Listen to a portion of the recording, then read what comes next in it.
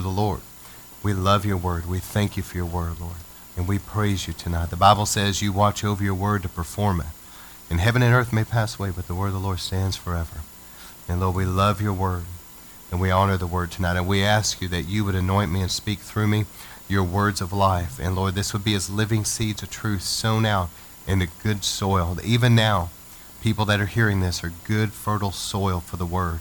That you would prepare their hearts and minds. And let this go out, like Jesus talked about the parable of the seed and the sower, this will go out as seeds of truth, sown into good soil, watered by the Holy Spirit, take root, grow, and produce a hundredfold harvest of eternal fruit that remains until Jesus comes.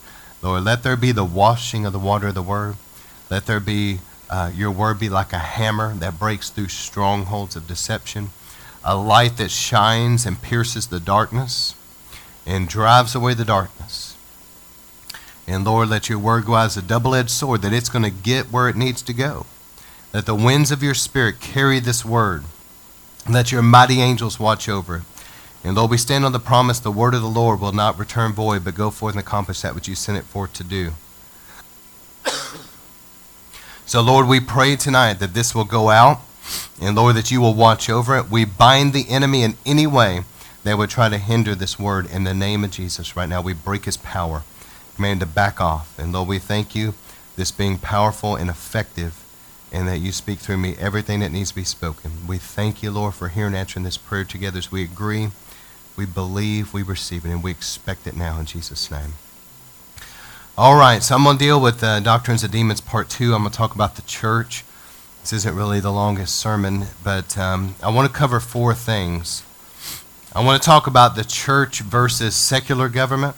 I want to talk about man's politics versus the kingdom of God. And I want to talk a little bit about worldliness in the church. And then I want to talk about personal relationships. The thing is, we've got to be really careful because, as I talked about last week, the enemy tries to bring a lot of deception and a lot of mixture. And that's why it's so important that we have a love for the truth and we have a love for the Word of God. And we really study the Word. The Bible says to study the Word to show yourself approved. And we know that the Word of God is the source for all truth. And so I think everybody knows this, but maybe I should say it in this series. But we've got to make sure that everything is always going to line up with the Word. So if somebody has a prophetic experience or whatever, it has to line up with the Word. If it's something contrary to the Word, then it has to be discarded. Okay? And that's why some people have produced very powerful, long-lasting cults. One of them being Mormonism. Remember, was it Jonathan, whatever his name was, Joseph Smith. He had a vision or whatever, and, all of this came from some kind of supposed supernatural experience that he had, some kind of an angelic thing, but it did not line up with the Word. And Muhammad, same thing. He had some encounter with some angel supposedly in a cave, and out of that came Islam. So everything has to come in agreement and alignment with the Word of God, okay? All right, so I'm going to give you a couple things tonight. Number 1, let's go ahead and read Ephesians chapter 4, starting with verse 11. And he gave some to be apostles, some to be prophets, some to be evangelists, and some to be pastors and teachers, for the equipping of the saints. What are they for? The equipping of the saints. For the works of service, to build up the body of Christ until we all attain, look at this, unity in the faith. Well, that's going to take a miracle. But we all attain unity of the faith and the knowledge of the Son of God, to a mature man, to the measure of the stature which belongs to the fullness of Christ. As a result, look at this, we are no longer to be children. God wants us to get off milk and onto the meat of the Word and to grow up and be discerning, okay? We're no longer children, tossed here and there by waves and carried about by every wind of doctrine. See, there's a lot of passing fads. There's a lot of things you'll see come through the body of Christ. This will be popular, this will come up, that'll come up. But you can't be swayed so much by every little wind of thing that, blows through or whatever. You've got to be established in what you know to be the truth. Established in the Word. And it says, not carried around by every wind of doctrine or by trickery of men. See, there is trickery of men out there, craftiness, deceitful scheming. But speaking the truth in love, we're to grow up into all aspects in him who's the head, even Christ, from whom the whole body being fitted and held together by every joint supplying, according to the proper working of each individual part, causing the growth of the body for the building of itself up in love. So, my point in this aspect is dealing with God's government here. A couple things I want to share in this category. But God has his fivefold ministry. And in this series, I feel like God's wanting me to deal with some of these things. But the fivefold ministry is actually God's government. And the church is a spiritual kingdom, which I'm going to get to that in the next point. But I want you to see here that God does not change. See, there's a lot of things out there, and I've seen this for many years, that let's take just one example. There'll be somebody in a particular fellowship, or you could say denomination or group of people, whatever. And, you know, they have a voting system. He's voted into a position to where he's maybe overseeing some churches or whatever. And so now they're saying, well, you know, he has an apostolic role. But you cannot be voted by man to be an apostle.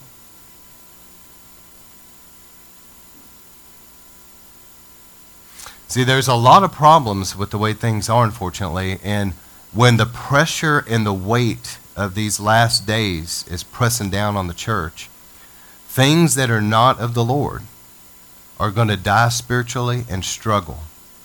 It's only going to be those that are really lined up with the Word of God and have a fresh anointing that are really going to rise up and do something for God because the pressure of these times. So, anyway, I wanted to share about that, and I want you to see Mark 3:14. Jesus had went and prayed all night, and he appointed, there's a group of people there, and he came out and he called the 12 out of that group, and he appointed 12 that they should be with him and that he could send them out. But I want you to notice that Jesus appointed them. Now, let me show you something. So Jesus goes and he prays all night. He heard from the Father. He comes out to a group of people. Now, do you think that this would have ever happened? Jesus says, well, guys, there's about 500 of you out here. I prayed all night, and I feel like God spoke to me. About 12 of you that's supposed to be with me. But here's what we're going to do. We're going to pass out a bunch of ballots. Make sure that you have your little golf pencil. Okay, that's very important. And now what I want you to do, because there may be some people that you think would be a better fit for this. So I want you to put their name. And we're going to go with the majority vote. Okay, regardless, I feel like I heard from the Father, but we're going to go with what you want. Do you really think Jesus would ever do that? Can you imagine the catastrophe that would have unfolded if Jesus let all those people pick who was going to be his 12? So Jesus appoints. And see, I think that we live in a society here in America that, we're democracies, so there's a voting in our society for political figures. And that politics has crept into the church. And unfortunately, a lot of times there's a lot of politics of men that get in the way of kingdom authority. All right, and also, let me talk about a spiritual kingdom. Jesus said in John 18:36 that my kingdom is not of this world. If my kingdom were of this world, then my servants would be fighting so that I would not be handed over to the Jews. But as it is, my kingdom is not of this realm. And then Ephesians 6:10, finally be strong in the Lord and in the strength of his might, and put on the full armor of God, so that you'll be able to stand firm against the schemes of the devil. For our struggle is not against flesh and blood, but against what? Rulers, powers, wicked forces of darkness, spiritual forces of weakness in heavenly places. So principalities and powers, wickedness in the heavenlies. So let me share this as well. The Lord has appointed his fivefold ministry. And right now there's kind of a blur with some groups, so just to make this real clear. America is a secular kingdom. And the church is a spiritual kingdom. They're not the same thing. So you could never say that just because somebody got voted into something like a presidency or whatever that they were an apostle. You see what I'm saying? All right, but there's a blur there with some people, and it's very bizarre. And history has shown that this has created a lot of problems. So the church is a spiritual kingdom fighting spiritual battles, and there's a fivefold ministry over this spiritual kingdom.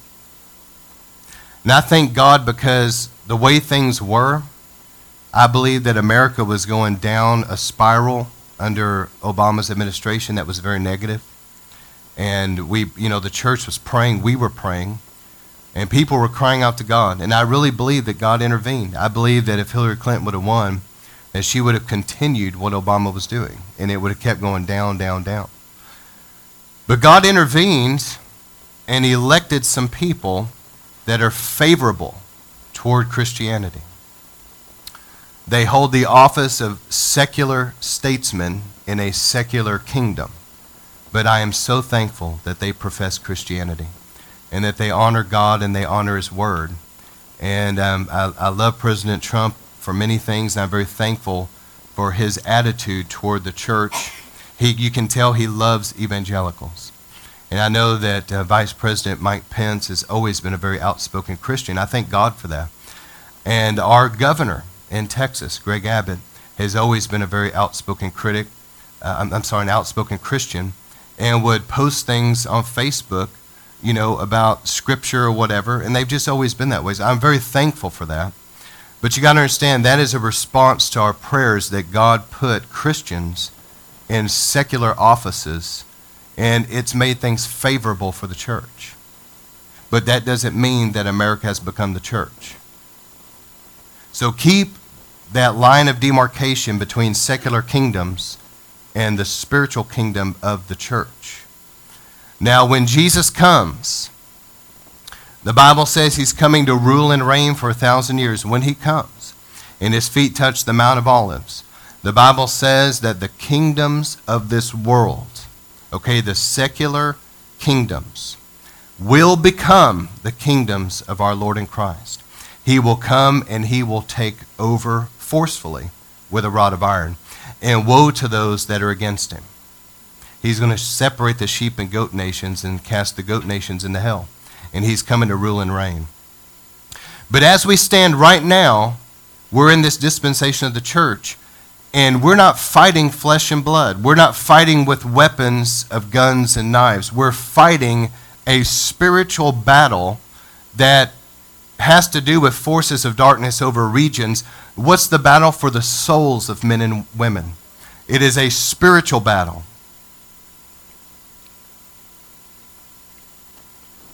And I'm concerned because down through history, both Islam and Roman Catholicism have tried to make something spiritual, into a secular government, like, for example, Islam with Sharia law, but Roman Catholicism did the same thing.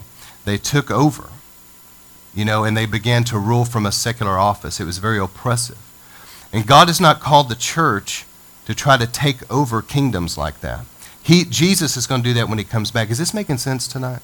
Because there's some that have taught, and this is, their eschatology, end time studies is way off, but they believe that the church is going to gradually take over the world and take over governments. And as they do, that it's going to usher in this era of Christianity that Jesus is just going to come into, but that is the exact opposite of what's actually going to happen. The Bible says that the governments of the world are going to come under the alignment of the Antichrist, and they're going to persecute Christians and Jews. So it's the exact opposite of that. But when Jesus comes, He's going to take over and fix all that. But right now, we need to be concerned with soul winning and seeing revival and the powers of darkness broken in territory and advance the kingdom of God. But it is a spiritual battle, and it is a spiritual kingdom. And it's waged with spiritual weapons of war.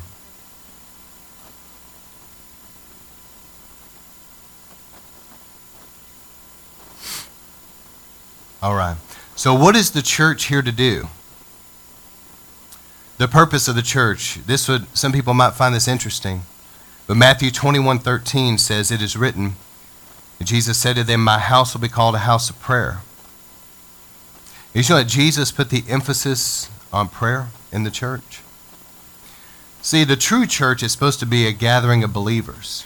I love that somebody would bring a lost person in to get saved. But it's not a gathering of a bunch of lost people week after week. If that's going on, that's weird. Why aren't they getting saved? And if they're not going to, then why do they keep coming? You see what I'm saying? Something's off about that. But my house will be called a house of prayer. And then what is Matthew 28:19? Therefore Jesus said, "Go make disciples of all nations, baptizing them in the name of the Father, Son, and Holy Spirit." So the purpose of the church as a spiritual kingdom with a fivefold ministry is that we are fighting spiritual battles for the souls of men and women with spiritual weapons of war. And the emphasis in the church world should be on prayer as we gather together, because it's only going to be by prayer that these things are able to happen. And as we go outside the four walls, we're supposed to have a heart for winning the lost and making disciples of the nations. That's what we're supposed to be doing. But sadly, I think many times the last thing people are doing is praying, and the last thing they're doing is getting outside the four walls and witnessing. And we're not doing many times what we're supposed to be doing and what we're put here for.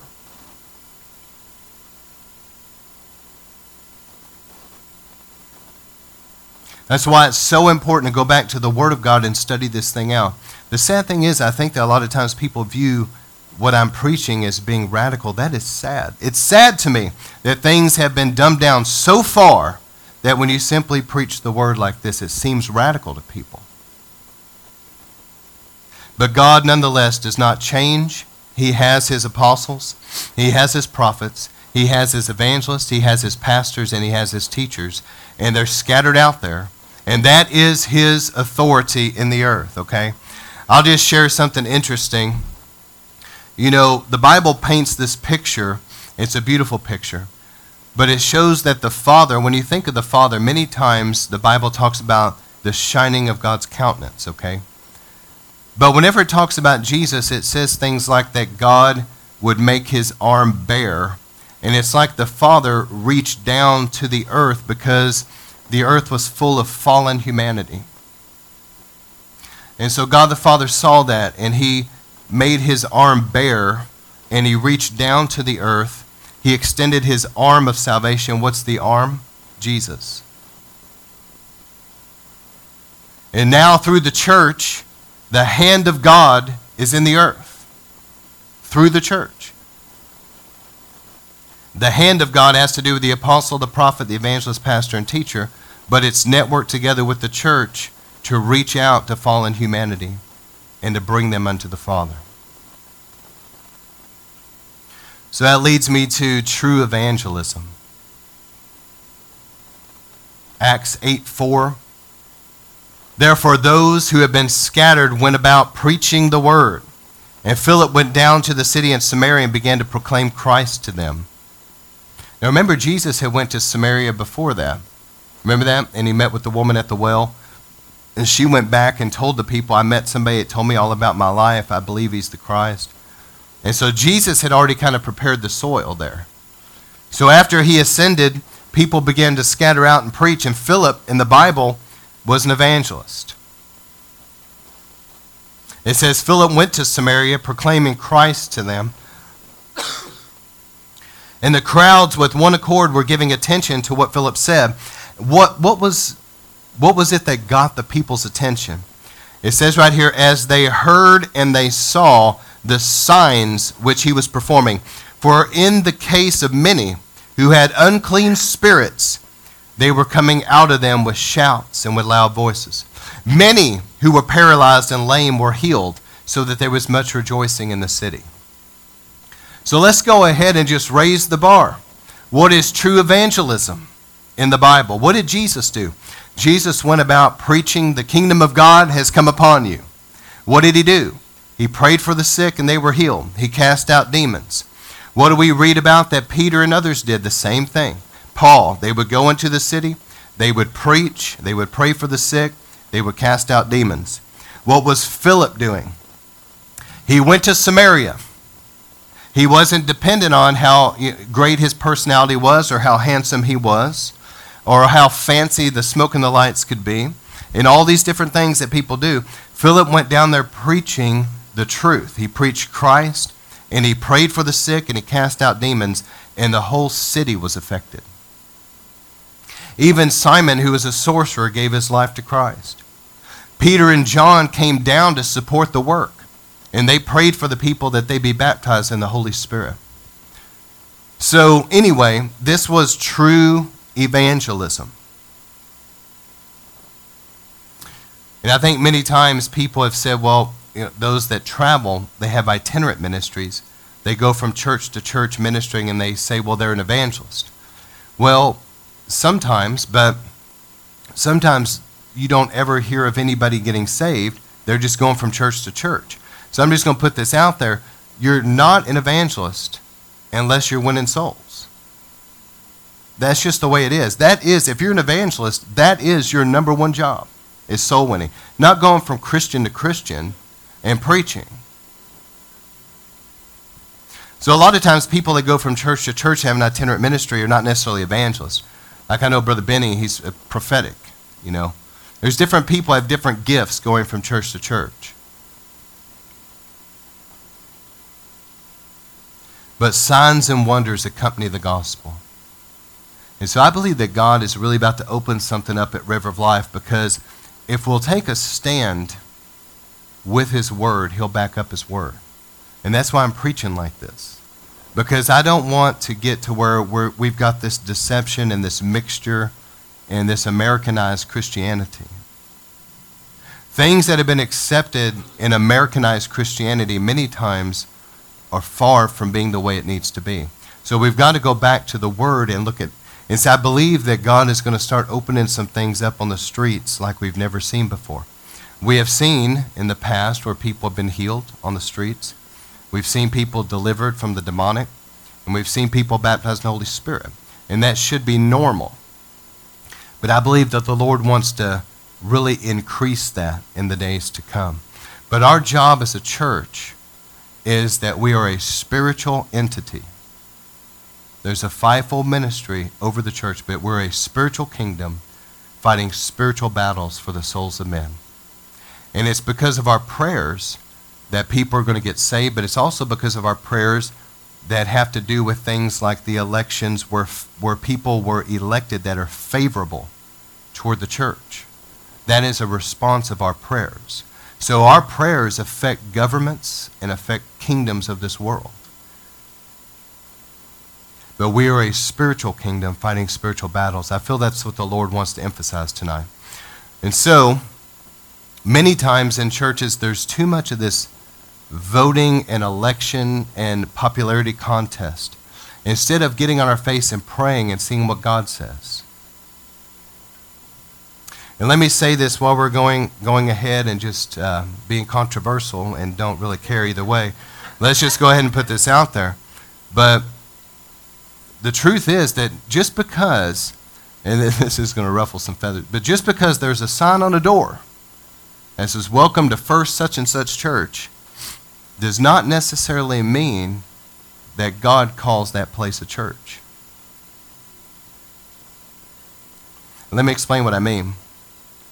We are a spiritual kingdom, but everything has to be birthed by God Almighty, not man, not politics. Just because somebody goes and says, hey, I've got a good idea. We're going to start a church here. It does not mean that the Lord told them to do that. In Matthew 18, it talked about church discipline, but it said this phrase. It said that where two or three gather in my name, I'm in the midst. But this is important because now you've got some emergent church people that want to call it church that are just sitting around at Starbucks, with a cup of coffee, a couple people talking, and they want to call that church. That's not what that says. What that's saying in the Greek is this: where two or three are drawn together, I'm in their midst. See, it's the Holy Spirit drawing us together. When the church was birthed, it was on the day of Pentecost, birthed by the Spirit of God. Y'all follow me? And every advancement that has happened through church history in the last 2,000 years, every significant advancement that's taken place has been by a major move of the Holy Spirit. So the church is under the leadership of the Spirit of God, and it has to be birthed by the Spirit of God. It's not something that can be conceived by man. Is this making sense? So Jesus, when he was walking in Revelation 2 and 3, there was the 7 churches of Asia, and Jesus was walking among the lampstands, and there were 7 of them there. And so the church is described as a lampstand. And then he describes also a church that he said if they lost their first love, that he would remove their lampstand. Do you know what that is? That's their status as a church. And I wonder how many places out there that it may have a sign on the door and it may look good on the outside, but all it is a social club, and it's just something birth of man, and it's a gathering of men. It's not really a lampstand that Jesus walks among.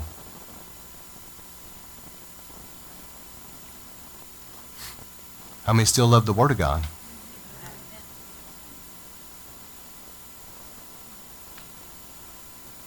So this has been a fight from the beginning. You know, whenever Martin Luther in 1517, a German monk split off Roman Catholicism and started the Protestant movement, it has been a fight. But God, through major moves of the Holy Spirit, has been restoring back. In the book of Acts, Peter said about Jesus that heaven must receive him until everything's restored. So we know that God is going to restore everything back to the church before Jesus comes. But how's it going to happen? By the move of the Spirit of God. And it's going to be among people that love the truth.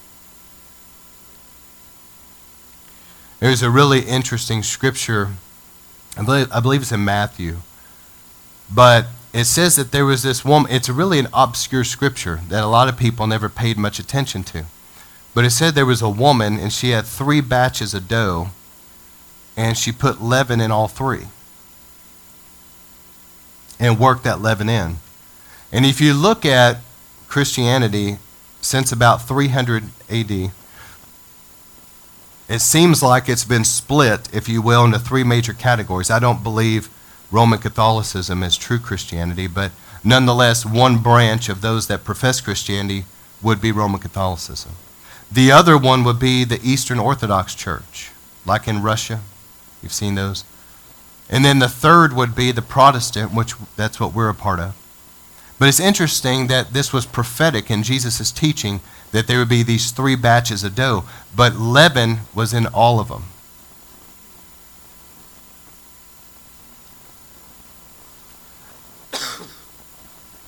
And so we've got to be willing to get all this leaven out of us. Many people they accepted Christ as their Savior and they started going somewhere.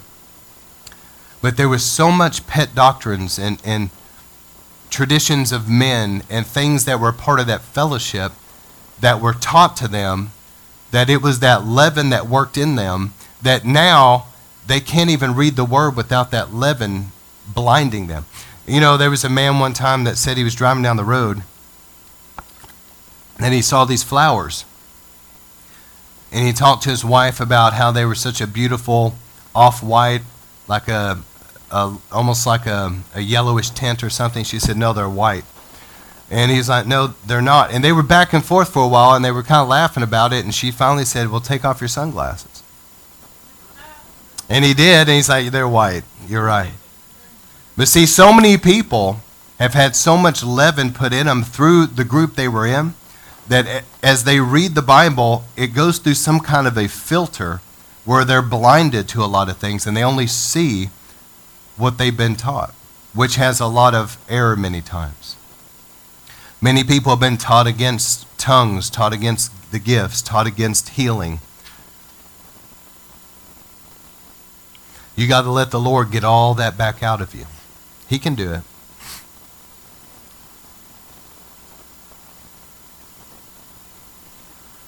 All right. So let me say one more thing, and then I just got a couple more things to share on here, but let me rabbit trail just for a moment.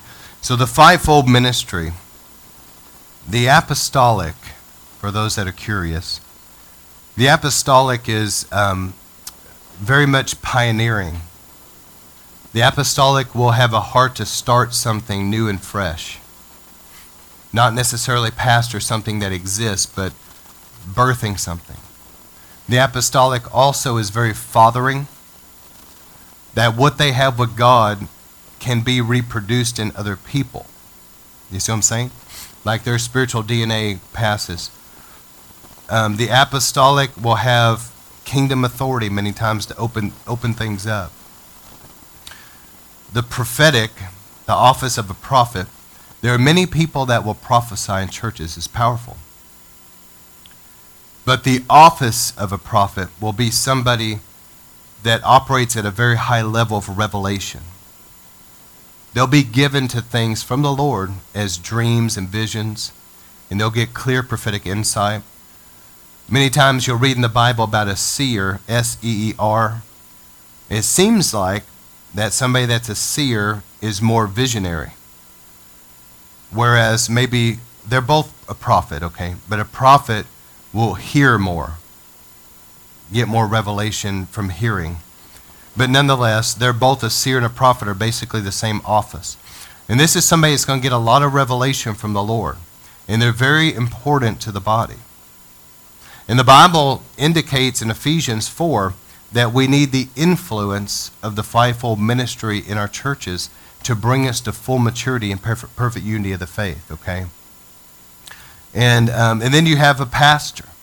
The pastor, in the Greek, it's a shepherd. And it's somebody, there's a rod, there's a staff, and it's meant to protect the sheep. And a true pastor will not put up with stuff that shouldn't be put up with. Amen? If there's wolves that come in, they'll run them off, okay? That's a true pastor. Now, if it's a hireling, then they'll let anything go on, and they'll be a people pleaser, and they're just worried about getting their paycheck and everybody being happy. Well, anyway, so that's a pastor. And then you have an evangelist. As I mentioned earlier, an evangelist is a soul winner. There's a special anointing and a grace on them to win souls.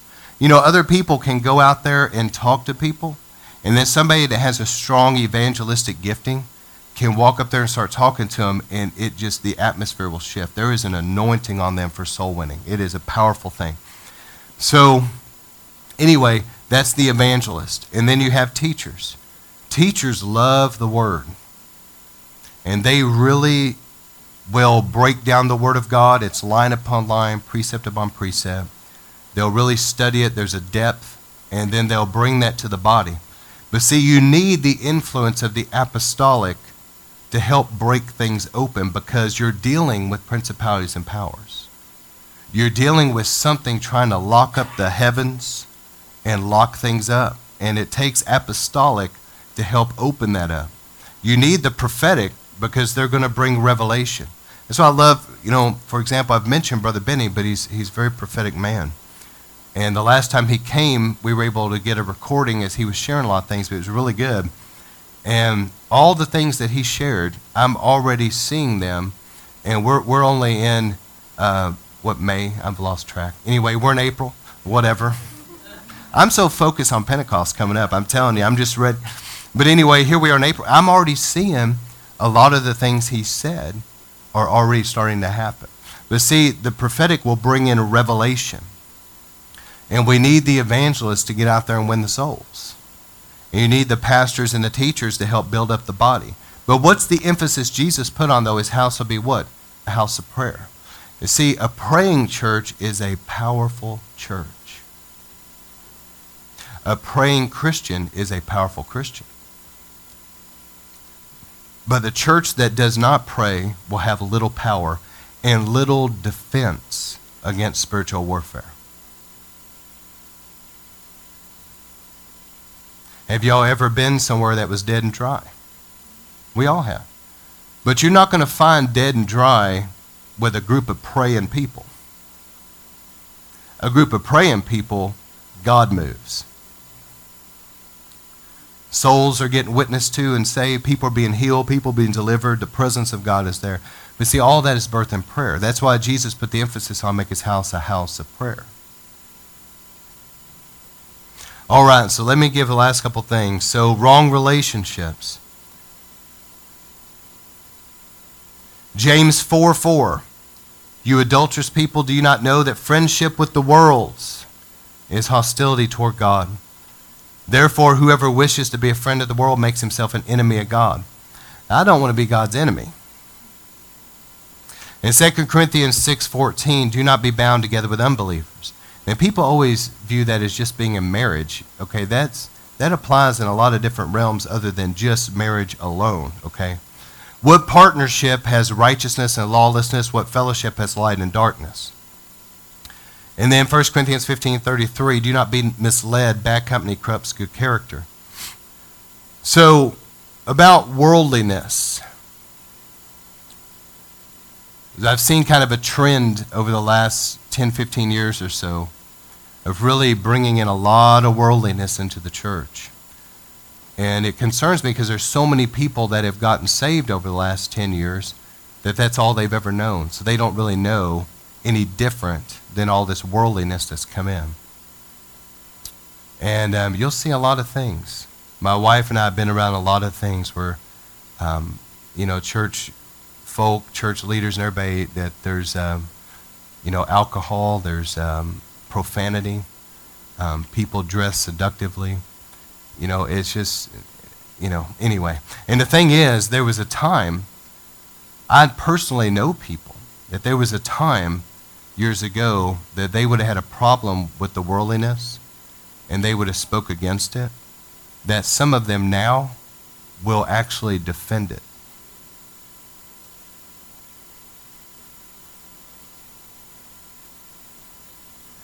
And many times in a lot of places, unfortunately, there's motivational speeches and a lot of entertainment.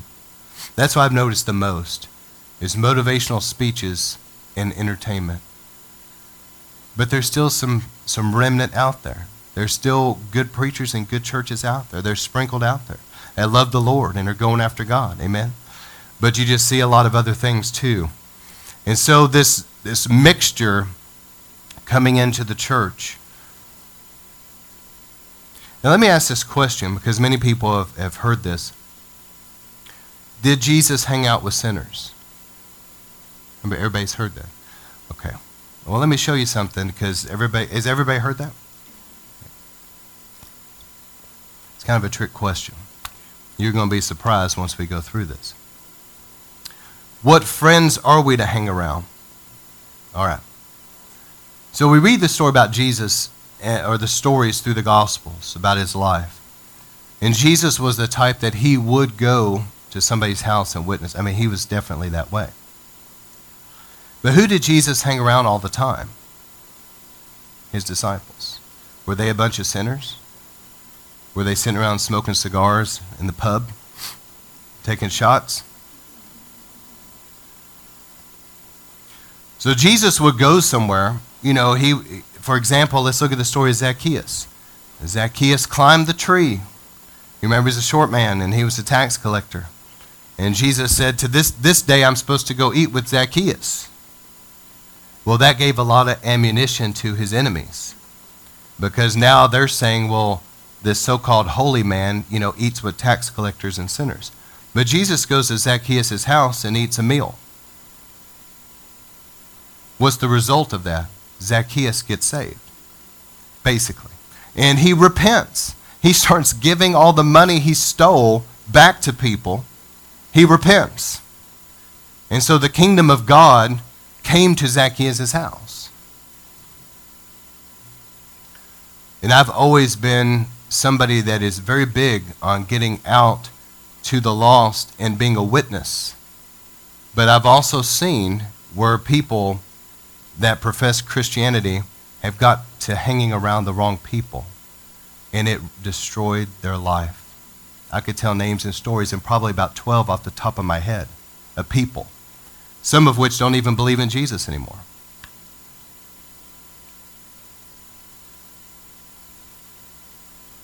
So Jesus, that phrase of, well, Jesus hung around sinners, isn't very accurate, really. He hung around his disciples. But Jesus did go to where the lost were to see them saved. And in the same way, we've always been this way. We've always been the type to go out to where the lost are and witness to them. But I've also always told my people, you're not to be hanging around a bunch of heathen as your best friends. Some have not listened, and they're far from God today. All right. And then also about marriage. Let's go ahead and just go for it tonight. We're talking about mixture.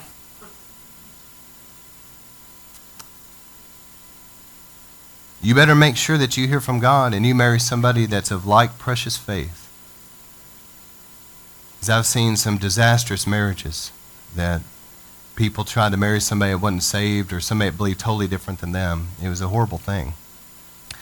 And you need to be very careful if you're somebody that's a spirit-filled person marrying somebody that does not like the spirit-filled, doesn't like tongues, because it can cause a lot of problems.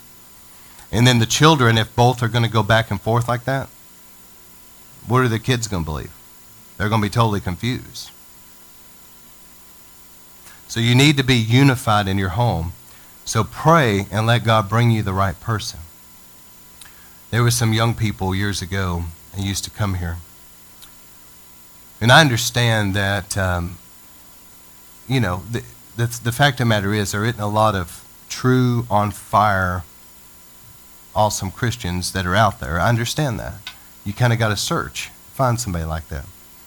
But in their school, there certainly wasn't very many. But I remember telling them, look, guys, anyway, make a long story short. They were hanging around people. This is going to shock you, but they were hanging around people that I guess they said they worshiped the devil or something. They participated in satanic rituals. But anyway, I told them, I said, guys, why in the world would you hang around those people? Well, they're just friends. It doesn't affect me. Recently, a year or two ago, one of the last one in that group came out saying he no longer believes in Jesus. So bad company corrupts good character. The fact of the matter is when Jesus went to the cross, Jesus had always had the multitudes around him that flocked to him because of the miracles. But when it came his time in the Garden of Gethsemane, there was only Peter, James, and John, but everybody fled. Remember this? Jesus went to that cross almost completely alone. The only person, John, was able to go in there for some reason. He's probably Levitical. He was able to be in there while he was going through the trial. But it was John and Mary Magdalene, a few people that were there while he was dying on the cross. My point is that maybe some of the suffering that Christians go through would be that, there may not be a whole lot of on-fire Christian friends sometimes, okay? But you still need to make sure you're hanging around the right people and not let them drag you down. All right, but that does not mean we don't witness to people. We go to where they are, we witness to them, but heathen are not supposed to be our best buddies. We're texting all the time, hanging out with them. That isn't how it works. If you're a true Christian, you're not going to fit in with them anyway. And they're not going to want you around because you're going to be talking about Jesus. All right. Let me close with this. Man, that was a good one back there. I'm feeling she's going to be a singer. All right. Anyway, I'm going to share just a couple quick things and we're going to pray. But y'all get something out of it tonight. Look, I figure let's just go for it. You guys, I got a group of people that love the truth, love the word. And I know that a lot of this is controversial. And I know that it's just going to blow up out there. But let's just go for it. Let's just preach it and get it out there, okay? But it's still the truth. Whether people love it or hate it, it's still the truth. All right, so here's a couple things regarding the end time scenario. And I close with this and then we're going to pray. But I feel this has to do with the altar time. Ahab's capital seemed to have been around Megiddo, which is later known as Armageddon. You remember the story of Jezebel and Ahab? It's interesting that Jezebel was mentioned in Revelation 2:20 as manifesting in the church. So in the latter days, there would be a Jezebel manifestation trying to come into churches. You're going to have to really take a stand against this because it tries to creep in. And also seen in Revelation 17 as the whore of Babylon rising to world dominance under a false prophet and reigning supreme over the false church. Did y'all know there's going to be a false church? So there's going to be a unified, let me paint a quick picture. I need to close with this. This really isn't in my sermon for this sermon, but this is just extra, okay? So you just get this for free tonight. But anyway, so there's going to be this false prophet that emerges, that there's also going to be a false church. And you already see this false church today. You see a lot of people out there that they'll say, well, yeah, I'm a Christian, but they're pro-abortion, pro-sexual perversions. They're very ecumenical. They want to worship with Buddhists and Muslims. You follow me? A false church, many ways to God. The Bible is not the only infallible thing. They don't even believe necessarily the Bible. So I'm just saying that there's this false church that professes Christianity, but it's not Christianity at all. So there's going to be a false prophet. There's going to be a false church. And Jezebel is going to reign supreme over that church. And that's the whore of Babylon, okay? All right. And so as the false prophet comes and emerges, he's going to make a way for the Antichrist to emerge. The false prophet is a spiritual figure. The Antichrist will be more of a political figure, even though both of them will be involved in both realms to some degree. But the Antichrist will come to power, and the world's governments will begin to unify under him. He will have to conquer 3 of them and force it. But nonetheless, he's going to bring the world under his dominion. So the false prophet will help make the way for the rise of the Antichrist. So here's 3 areas for us to have supernatural endurance. How many knows the Bible says we're living right now in perilous times? The word perilous in the Greek implies fierce, like a fierce animal. All right, so there's 3 things. Number 1 is the rhema, or the prophetic word of the Lord. We need people that are going to be telling the truth and preaching the truth. We need the truth. We need the word, and we need the truth. We don't need motivational speeches. We need the word. And so the word is going to be a great source of strength to us in these latter days. Number 2, the communion table. The Bible shows us that David's mighty men had grown weary in battle, and they ate the consecrated bread for strength. The Bible says that God will give us a table in the presence of our enemies. I believe that the communion table will be a source of great supernatural strength for us in these latter days. Then number 3, the outpouring of the Holy Spirit. We need the Holy Spirit. And what grieves me is many times you have people that are really word-oriented and they love the word. I mean, they really do. You can tell that they love the word, but they can't stand the move of the Holy Spirit. They speak against it. They cannot stand it. And then you have some groups on the far other extreme that they love the ministry of the Holy Spirit, but they really don't care much about really getting into the word and maturing and growing up in the word. And they tend to get flaky. But I'll tell you what, if you have a group of people that will love both the Word of God and love the move of the Spirit, you'll have a balanced, mature group of people. It's interesting to me that Jeremiah was rebuked by the Lord. So Jeremiah is irritated. I've been reading back over the book of Jeremiah. He was a weeping prophet. But he was seeing so much happen. And Jeremiah at times was kind of complaining to the Lord. Are you just going to let your people be destroyed? And the Lord at times would kind of rebuke Jeremiah. In one case, he said to him, you need to change your attitude about it. But in this case, the Lord told him, said, Jeremiah, if you cannot keep up with men on foot, how are you going to run with horses? He said, if you can't even run in an open field, how are you going to run in the forest, in the thicket? And so Jeremiah was realizing that God was having to bring him to a new level. The book of Hebrews states that we're to run this race, casting off everything that entangles our legs. So I said all that to say this. Jeremiah had to run with horses, but he couldn't keep up with men. The book of Hebrews says that we're to run the race and shake off all these things entangling our legs. It's going to be by the power of the Holy Spirit. Let me show you. So Elijah the prophet tells Ahab, he says, you better go back to Jezreel because I hear the sound of rain. It had been a famine for 3 years? Am I right? I'm trying to remember the story. Been a famine for around 3 years. Well, Ahab knew enough to know he better listen to Elijah.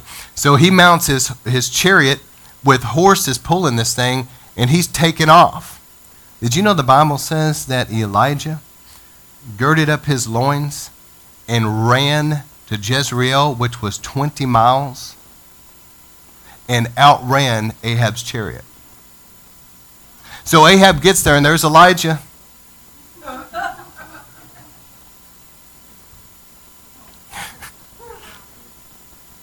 What I'm saying is that the Holy Spirit, because the Bible said about Elijah, the Spirit of God came upon him, and then he took off like that.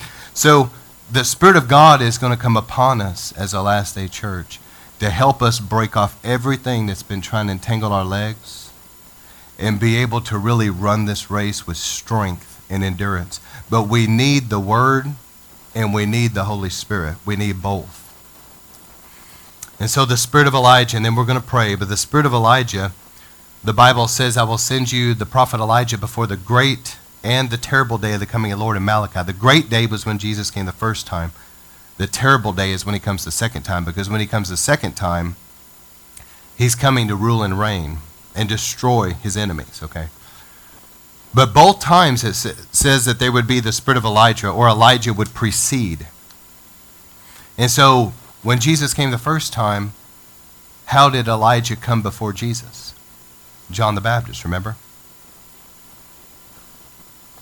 And when he comes the second time, we know that there's going to be 2 witnesses in Jerusalem. There's going to be Elijah and Moses, I believe. But right now, the spirit of Elijah is coming upon the bride. And what is the spirit of Elijah? The spirit of Elijah seems to be when the Holy Spirit comes in his fullness. You remember in Revelation it says the 7 spirits of God. There's not 7 Holy Spirits. But it's talking about perfection. If you look at the menorah, which we have one over there, you see the 7 branches. The middle branch will be the Spirit of the Lord. But when the menorah, when the Holy Spirit comes like a lampstand, he comes as the Spirit of the Lord in the middle, but he comes with wisdom, revelation, counsel, might, knowledge, and the fear of the Lord. When he comes in his fullness like that, he's coming as the Spirit of Elijah. So what does the Spirit of Elijah come to do? To prepare things, to clean house for a great visitation of the Lord. And God has been moving with the Spirit of Elijah and River of Life for some time. And I believe that the Lord is about to come in an awesome way in the days to come among us. But you have to embrace the ministry of the Holy Spirit and let him convict you. Let him purify you. When the spirit of Elijah comes, these Jezebels will get stirred up and manifest. They'll get driven out. God will come in and convict. He'll purge. He'll deal with sin. There was an older gentleman. Now listen, I'm saying this in context that we need the glory. Okay? But there was an older gentleman I heard talking about an encounter he had with the glory. And I remember, let me say this, I remember at Brownsville, there was a man named Brad who's a friend of mine. And there was one particular night at Brownsville that the glory came in as a tangible cloud into the sanctuary. And Brad was there. And he was running sound, and he told me, he said, man, he said, everybody just hit the floor, was on their face before God, humbling themselves. But this man that I was talking about, he said that he was in a meeting and people were worshiping. And they were singing a song about the glory coming. And we need the glory. Okay, let me emphasize that. We need the glory. The Bible says that the glory would arise and shine upon us. And we need his presence. But in this case, this older man was there to preach. And he looked up and he was worshiping and he saw what looked like a gold cloud. It was like a mixture of a cloud with gold, and it was beginning to trickle down on him. But then the Holy Spirit spoke to him and said, you're here to preach. You better go tell them to quit singing that and quit asking for my glory, because there are several people in this camp that have unrepentant sin in their life, and if this glory comes, they will not live. And so he got up and told them, and they weren't as responsive as, you can just imagine how that, just imagine for a moment how that went, okay. And so they didn't really receive that, I don't think, and didn't really understand. And so the Lord told him, you delivered your soul, and so go home. And so he just did.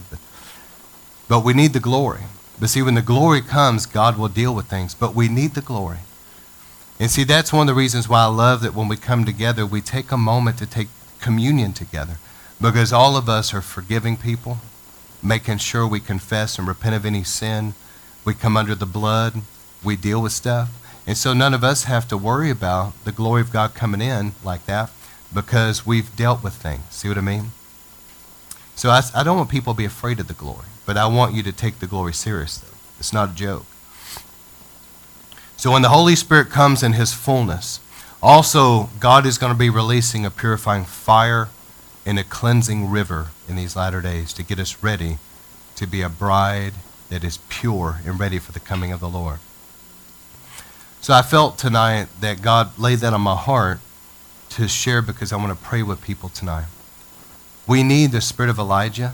We need that fire to begin to work in our lives and burn out all the old pollution, the clean house, and deal with things that need to be dealt with, so God can take us deeper in his glory. See, in the deep places of the glory, there's going to be a major increase of healings and things like that, okay?